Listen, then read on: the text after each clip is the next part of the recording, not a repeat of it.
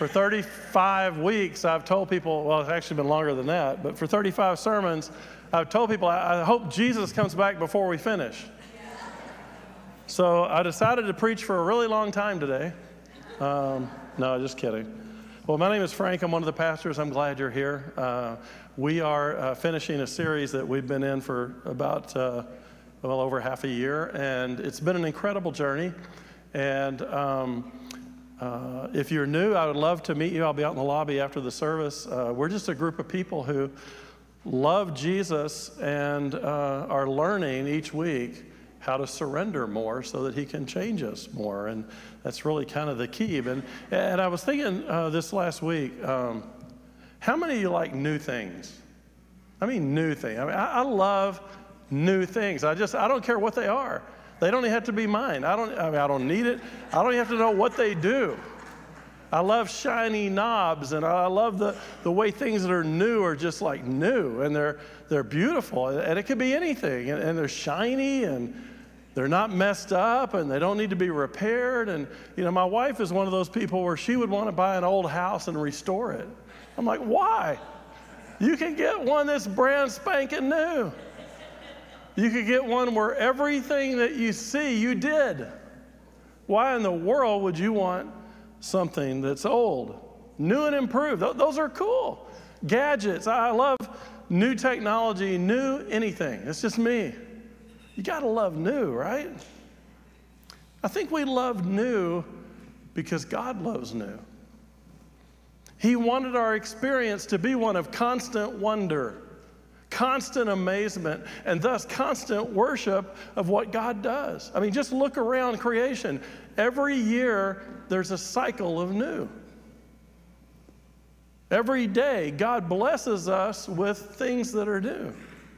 God shows us each day how much he loves us by making things new. Everything he touches brings newness, growth, nurtures, exudes creativity, develops, improves, exceeds our expectations, replicates. If God is involved in it, it's changing.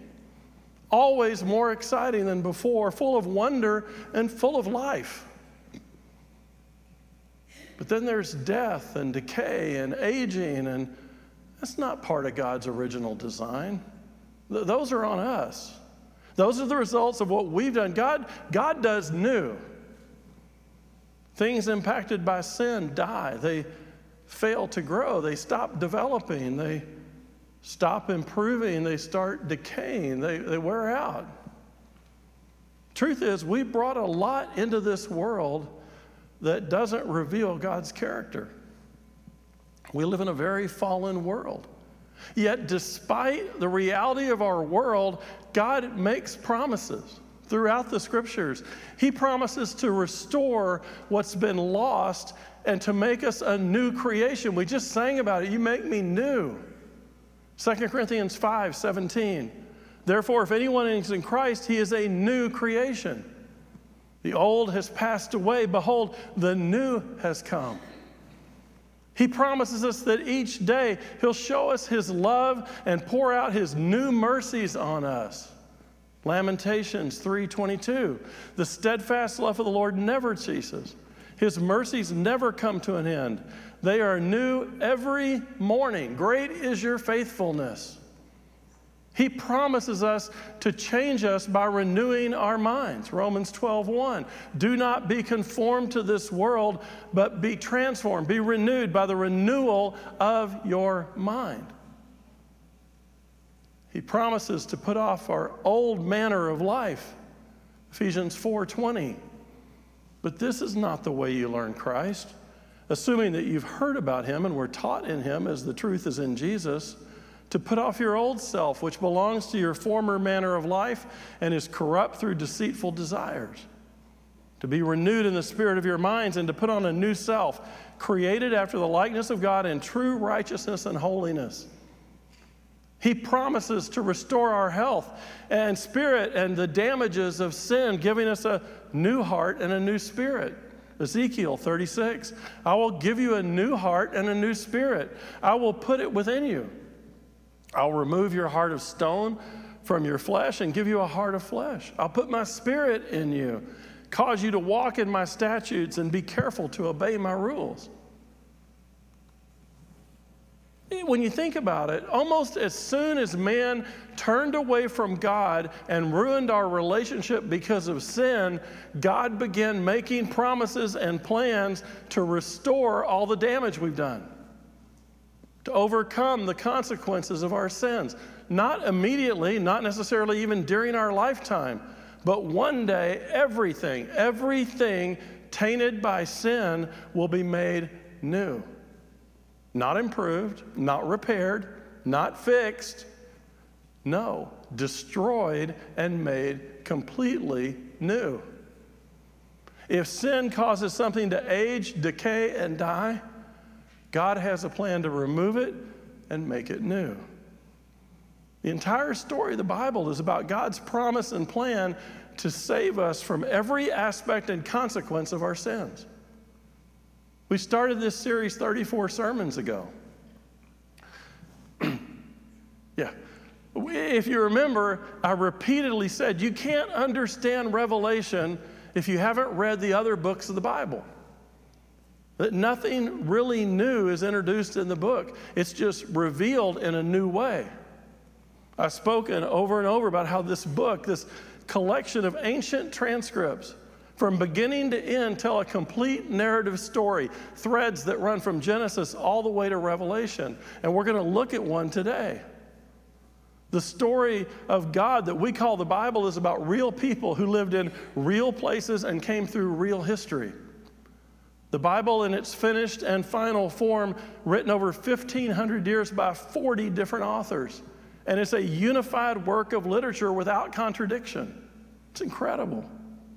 Between the first words of Genesis and the last words of Revelation, there's a linear story from God throughout the story. The main character is God, the conflict is sin, and the theme is redemption. The Bible claims to be the inspired Word of God. We didn't make that claim about it. God made that claim in it. He said, "These are my words." This is the Holy Bible. Why is it holy? Because it's from God. These aren't human words. They're straight from God. You can't accept the text without accepting that is in the text. He said this book is uniquely special and that he literally breathed it into existence. You may not believe that to be true, but you can't engage the text in an honest way without accepting that claim as being part of the text. He says it's his book. He wrote it, it's holy, it's from God, and it tells us everything we need to know to have our faith. But Satan hates the Word of God. Particularly, Satan hates Genesis and Revelation. In the book of Genesis, Satan's doom is prophesied. The book of Revelation, it becomes a reality. In Genesis, we see the creation of the heavens and the earth.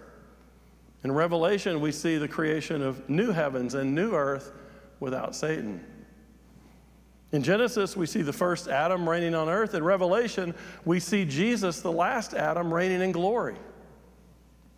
In Genesis, we see an earthly bride brought to the first Adam.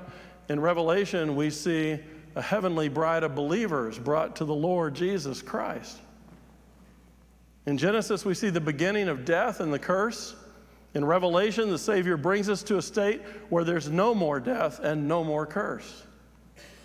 In the book of Genesis, man is driven from God in sin. In the book of Revelation, we see God's face in its true glory. In Genesis, Satan appears for the first time, and thank God, in Revelation, he appears for the last. But now we're near the end of this book. And guess what? We have to go back to Genesis to understand what this book is about. The threads of this book run forward and backwards. You can't understand Revelation until you understand Genesis, and you can't understand Genesis until you've looked at Revelation. It's a complete story. Genesis 2:8. Now the Lord God had planted a garden in the east in Eden, and there he put man he had formed. And the Lord God made all kinds of trees grow out of the ground, trees that were pleasing to the eye and good for food. In the middle of the garden, there were the tree of life and the tree of the knowledge of good and evil. There were two trees in the garden, two trees that were identified, not just in the garden, but in the very center of the garden. Remember, no word in the Bible is wasted. Why were these two trees in the center or middle of the garden? Well, the garden represented everything great about God. It's life-giving, it's in balance, it's beyond our imagination, it's paradise. Everything is new, nothing decay, and the garden represents life and life given by God. In the middle of the garden, there's the tree of life. It should be there. Everything in the garden is about God. God is about life, and this tree represents God's plan that he would be with man forever, and this tree brings with it eternal life. Whoever eats from this tree has eternal life, and anybody with eternal life can eat from this tree. There's no command in the Bible not to eat from the tree of life. But if you eat from the tree of life as a sinner, then you're doomed. We don't have to worry about that. Nobody there even knows what sin is. They don't have the knowledge. They're not even aware there is sin. They don't know. But then God speaks, Genesis 2:15. The Lord God took man and put him in the Garden of Eden to work it and keep it. And the Lord God commanded the man, saying, you may surely eat of any tree in the garden, but of the tree of the knowledge of good and evil you shall not eat. For in the day that you eat of it, you will surely die. Every tree in the garden, all of it good for food. Just don't eat that one. That seems odd, doesn't it? And kind of petty, right? I mean, what if I don't like apples? What if I want to eat the pear tree? What? I mean, that just seems kind of petty. Why would God do that? How could God call this paradise and put a forbidden tree and Satan as a snake there to tempt us? That's not fair. How can he say everything is good when those things are there? Why even put the tree there? Well, the tree's necessary.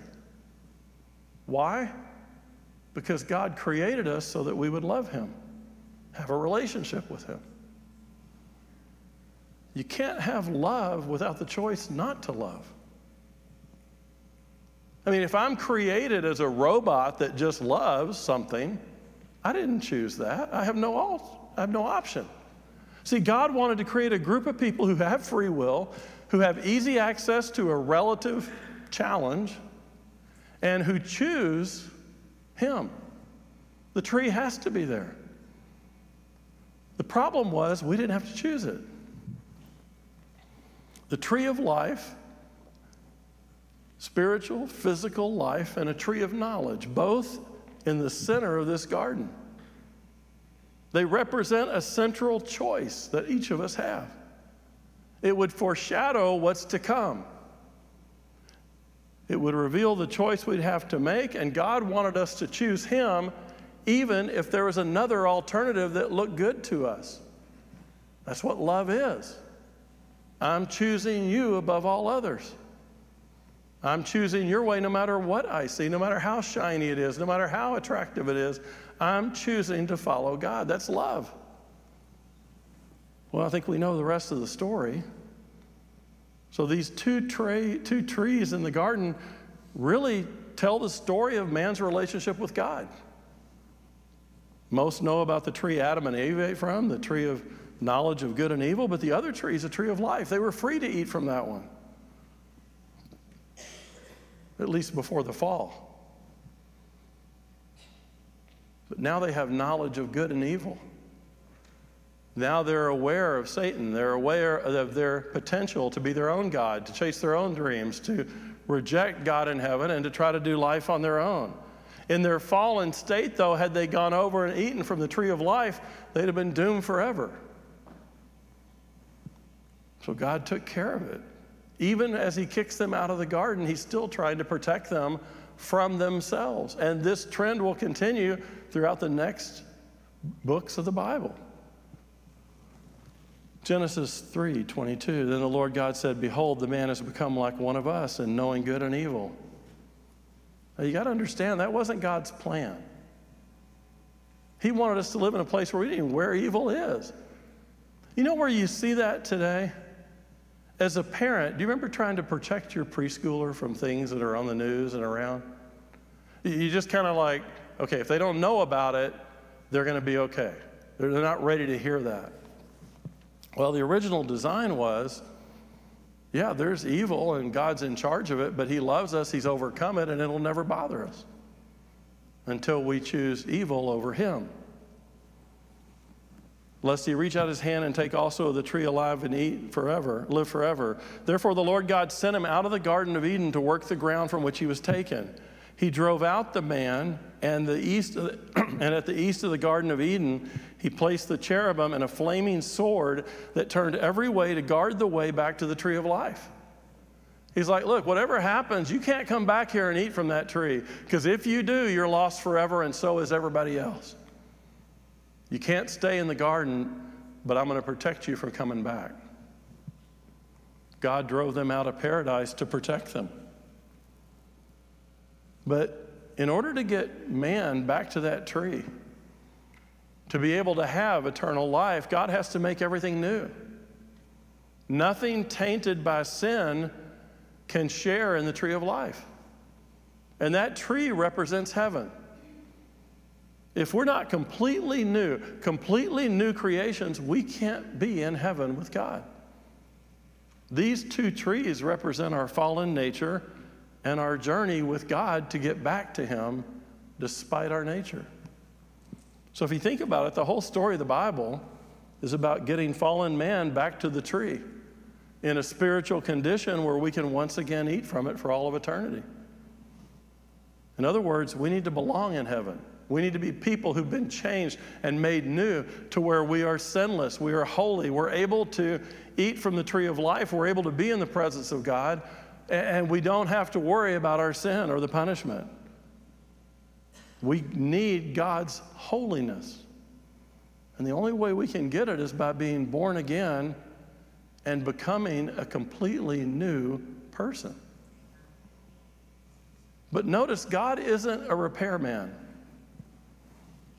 He doesn't take things that are broken and fix them. He doesn't repair them, doesn't improve them, doesn't spruce them up a bit. No, God destroys the old every time. Destroys the old, and we've seen that through Revelation. He creates new. God is in the business of making all things new. He always removes the old before he brings in the new. Why? Because everything we've ever experienced and seen on this earth is tainted in some way by the effect of sin of man. Everything you've ever seen. God's not going to repair things. He's going to restore through renewal. Anything that's tainted by sin has to be destroyed. Something new, something holy, something from God has to replace it. That's exactly what we've been studying as we come to the close of Revelation. Everything tainted by sin is being destroyed and renewed by God. Isaiah 42:9. Behold, the former things have come to pass, and the new things I now declare. Before they spring forth, I tell you of them. Before new things happen, I will reveal them to you. It'll be a revelation. In our series on Revelation, we've seen God systematically restore everything that sin took away from us. Each trumpet, each seal, each bowl began to destroy and eliminate a part of the world that was tainted by sin. The entire book of Revelation is about the way God goes about cleansing the world of the consequences of sin, separating evil from good, dividing everyone and everything into two groups. We left off last time learning about the millennial kingdom, how the earth is actually going to be reshaped by judgments. Better, but not yet new.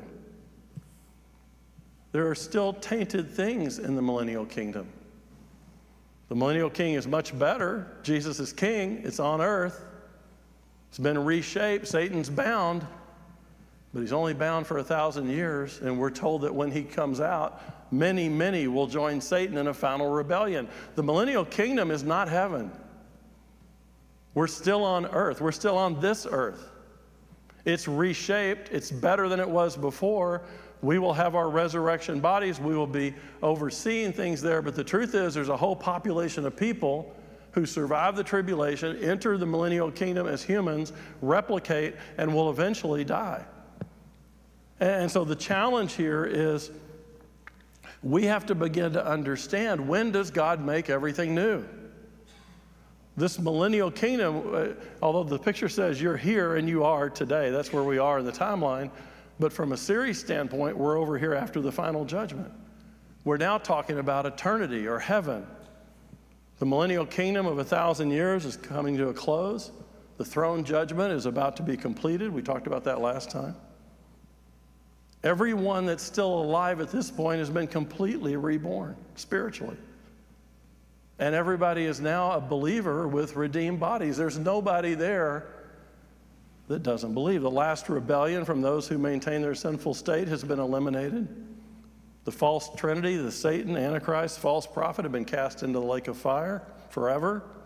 Those who reject Jesus have been eternally sent away from him to hell. At the end of the millennial kingdom, all things impacted by sin will be destroyed. Everything after that will be new. When is sin finally going and everything made new forever? At the end of the millennial kingdom. At that time, we will see a brand spanking new eternal heaven and earth. You gotta love new. At that point, all mankind will be new. Old Testament saints, New Testament saints, tribulation saints, martyrs, all those who believed during the millennial kingdom, now new spiritual beings with new resurrected bodies.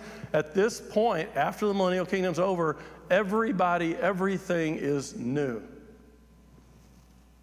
It's a fulfillment of promise given through Isaiah years ago. For behold, I create new heavens and a new earth, and the former things shall not be remembered or come to mind.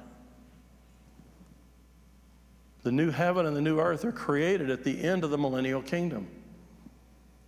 Because nothing holy can be made from something that is tainted by sin. The old has to be destroyed so the new can come. Also notice the last verse there says, former things will not be remembered. That's an important answer to some of the questions a few of you have emailed to me. The question is, what are we going to remember about earth and heaven? The answer, according to Isaiah, is nothing. You say, well, wait a minute. We won't know anything? Not in heaven, but you will during the millennial kingdom. During those 1,000 years on earth, you will very well remember everything that happened. You see, we're not going to spend eternity in regret for our sins. God's not only going to remove them, pay for them, cleanse us of them, and forget them, but so are we. When we're created new, our sins don't haunt us anymore. When the millennial kingdom ends and heaven begins, we have no recollection of what's happening here. Not my words, Isaiah's from God. So the millennial kingdom has ended. God has destroyed all evidence and consequence of sin. All mankind is new, spiritually reborn, resurrected bodies, pure substrate for a holy creation from God. And then look what John sees next. Then I saw a new heaven and a new earth. For the first heaven and the first earth had passed away, and the sea was no more. And I saw the holy city, New Jerusalem, coming down out of heaven from God, prepared as a bride adorned for her husband.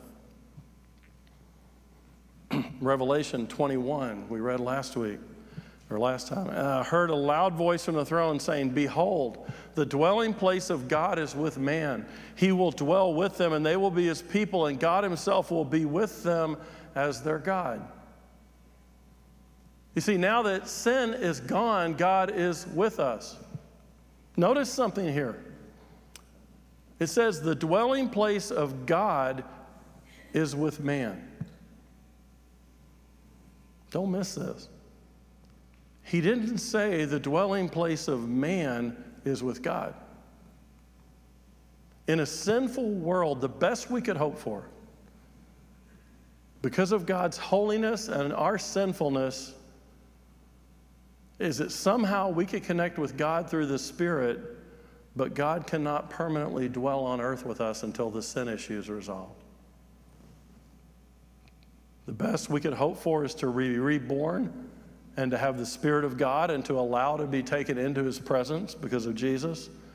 But God here is saying something new. God and man are now fully reunited. There's no sin separation. There's no memory of sin. God and man are fully reunited, and it feels so good.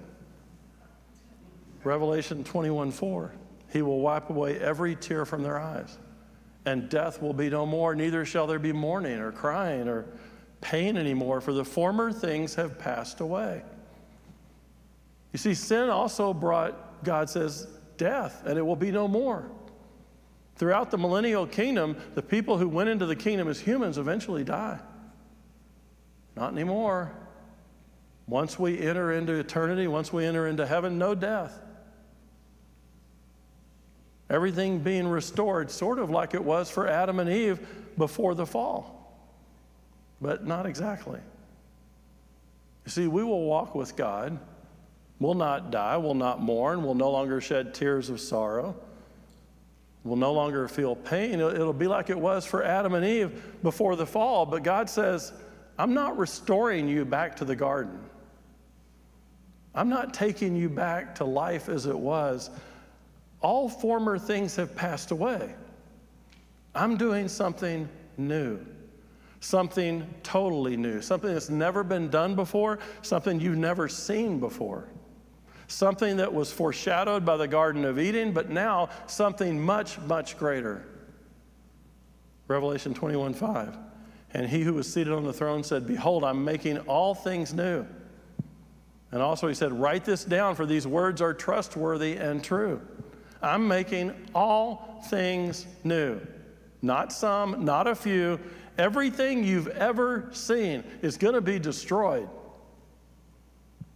Saturn, Pluto, stars, the galaxies, Grand Canyon, Mount Rushmore, whatever it is, done. We'll watch it. It's going to happen. We will witness it. Everything destroyed.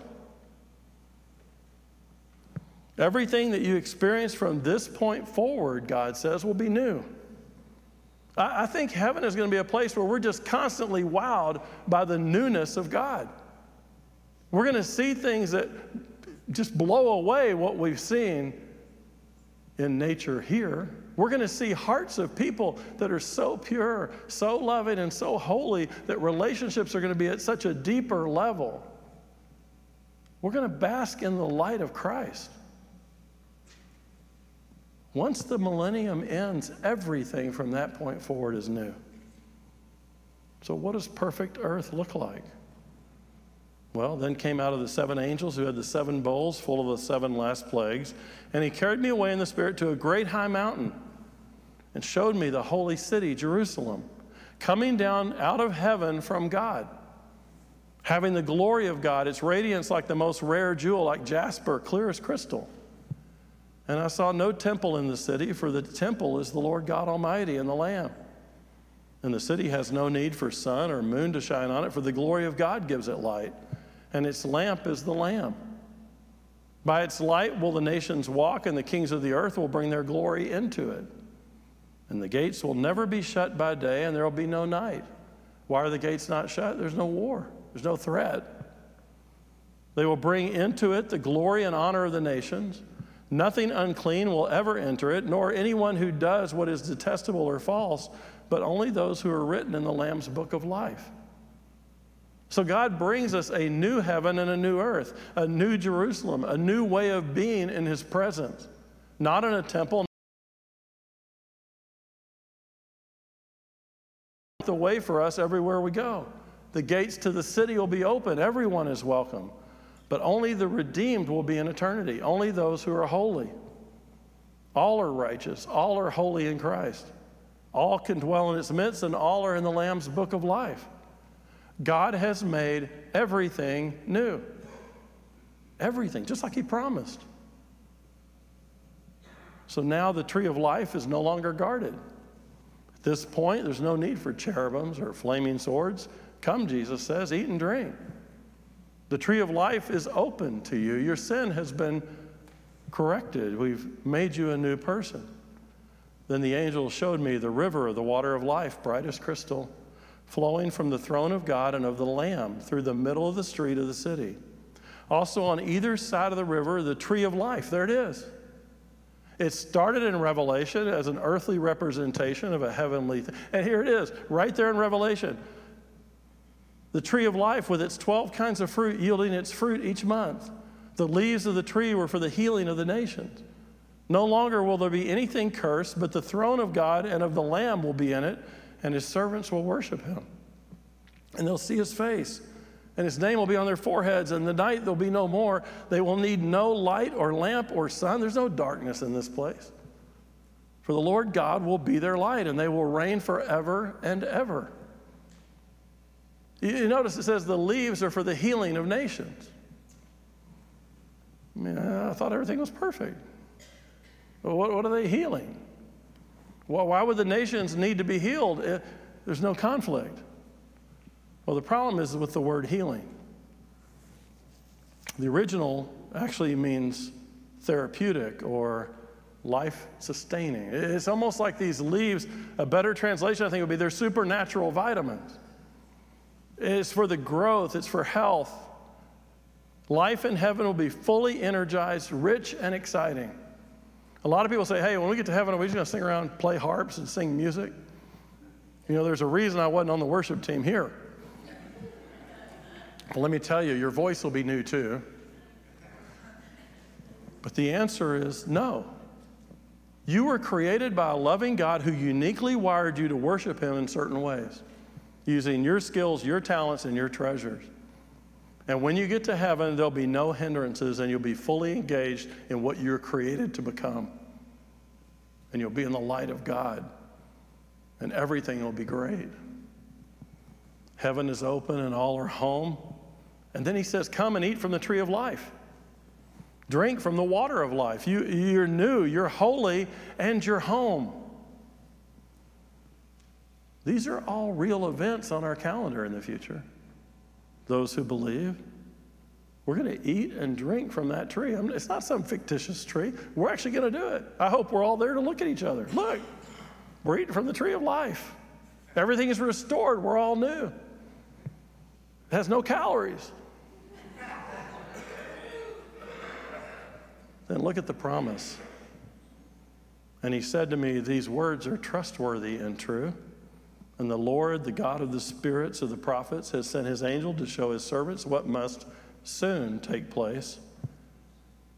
And behold, I'm coming soon, he says. Blessed is the one who keeps the words of the prophecy of this book.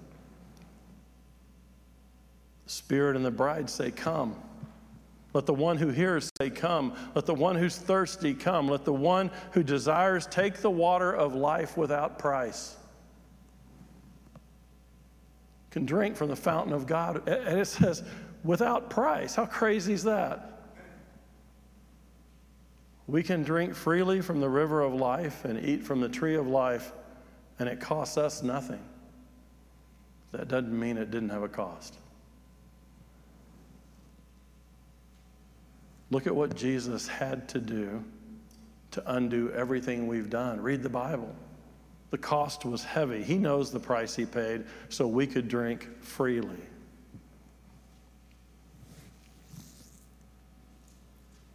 And he said to me, these words are trustworthy and true, and the Lord, the God of the spirits of the prophets, has sent his angel.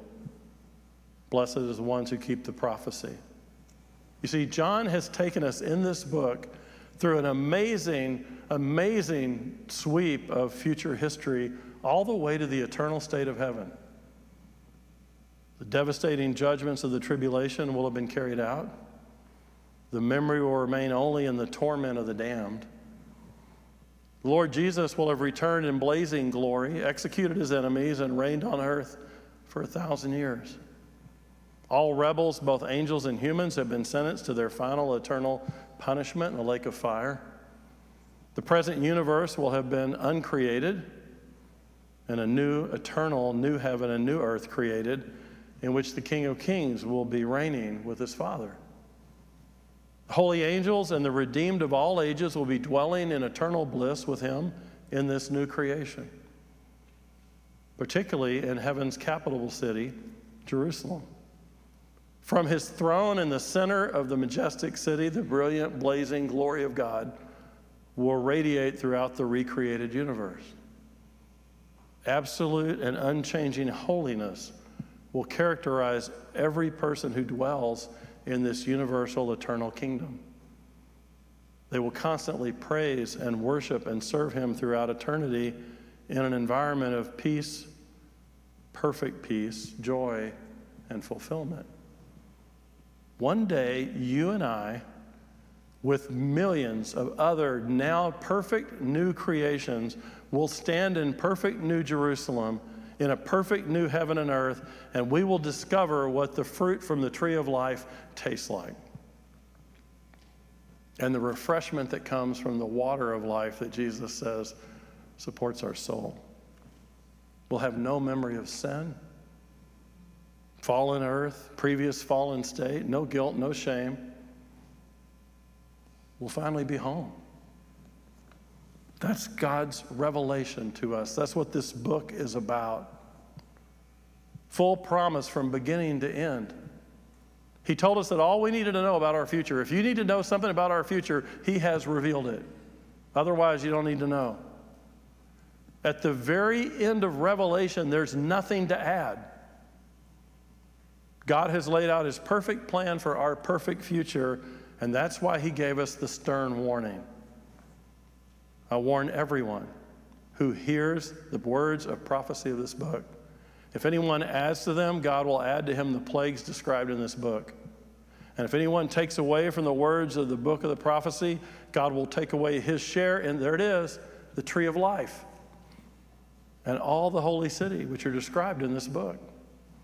You want to avoid eating from the tree of life? You want to avoid getting to heaven? You want to avoid becoming new? Add something to this book. Take something away from this book. Say you have a new revelation, like the Mormons, Muslims, and others. Just go ahead. The warning is here for a reason. God says, look, I've revealed everything. There's no reason to add anything or take anything away. And then he says, he who testifies to these things says, surely I'm coming soon. Why the warning? He doesn't do that in any other book because the revelation is perfect. The story about himself. You and I don't need to know anything else. Who are we to add to the Word of God? Who are we to edit and delete from the Word of God? This book reveals the very character and nature of God. Reveals our problem, his solution, and his promise. And he said to me, do not seal up the words of the prophecy of this book, for the time is near. Let the evildoer still do evil. Let the filthy still be filthy. Let the righteous still do right, and the holy be holy. Behold, I'm coming soon, bringing my recompense with me to repay each one for what he's done. I'm the Alpha, the Omega, the first and the last, the beginning and the end. Believers are told and called to guard and protect the book of Revelation. It must be defended against detractors who deny its relevance, against critics who deny its accuracy and authority, as well as against confused interpreters who obscure its meaning. We're to protect the words of this book.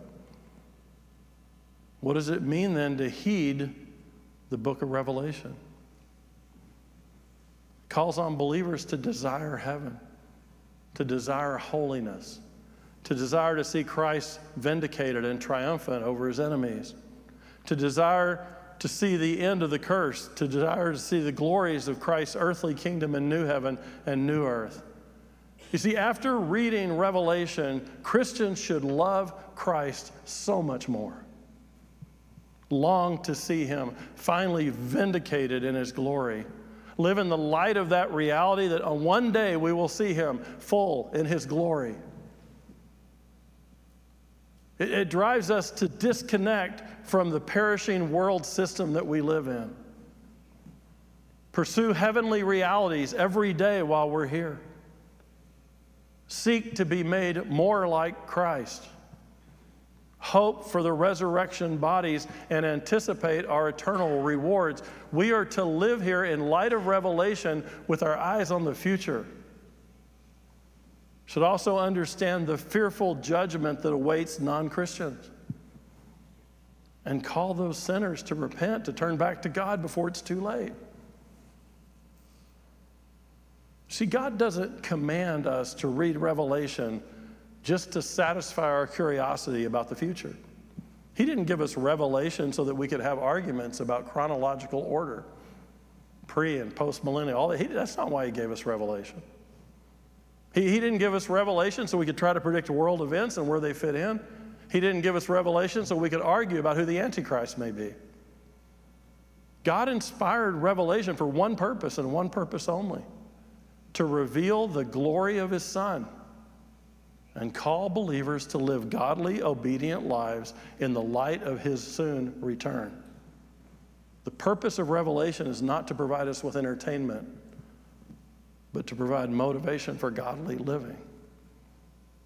I said at the beginning of this series, it's called Revelation, not Revelations. There's only one revelation, and that's Jesus Christ. That's who's being revealed. You want to know who he is, why he's here, what he's doing, where we're going, and what's going to happen? Here's Jesus. This is the revelation. So by the time we enter eternity, there's nothing left to be revealed. The instructions are clear. Our future is known, and it's known regardless of what we think about it. These events will happen, and everyone alive at the time will experience them.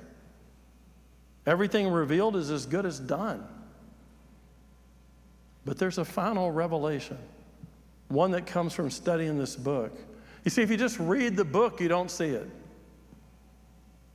But if you study it, if you hear it, if you embrace it, there's a promise from God that we started with 34 weeks ago.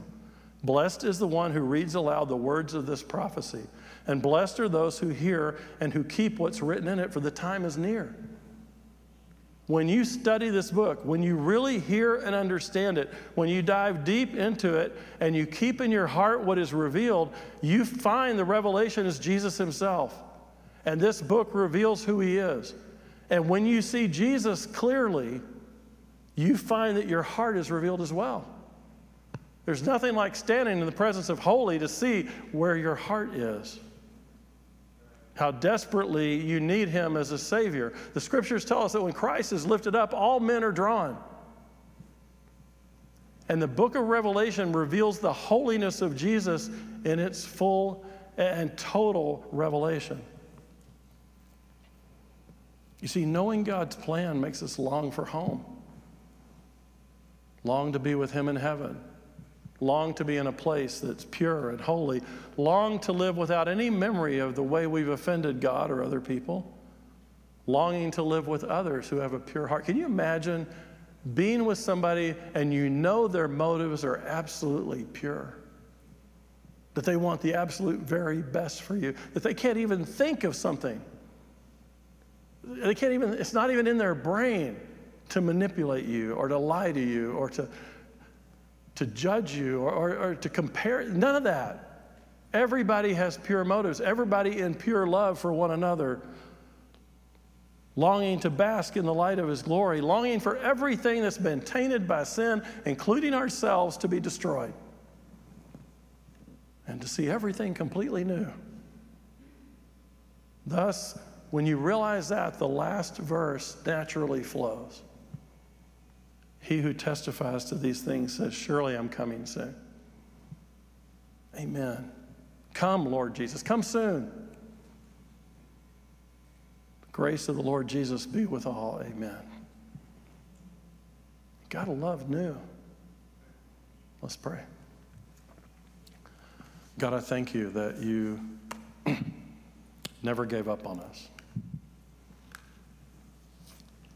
It would have been easy to destroy us and start over. But you didn't.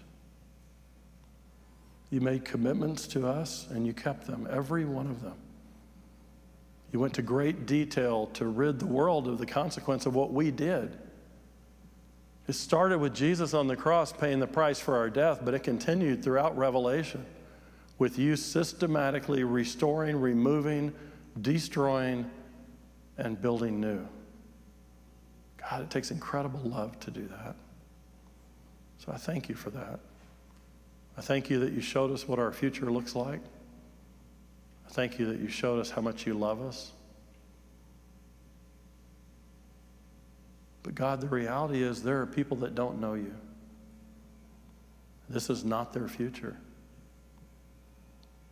As true as this is, so is the alternative. God, part of studying Revelation makes us long for the people we know who have no idea, or who have a very clear idea and have rejected you. So God, it should move our hearts to reach out to them, not in judgment, but in love. I can't imagine heaven if you're not there. God, help us to begin those conversations. Help us to evaluate ourselves. But God, don't let us hold on to the old stuff that's here. Put our sights on the new that's to come. Help us live our life on earth in that reality. And we ask it in Jesus' name. Amen.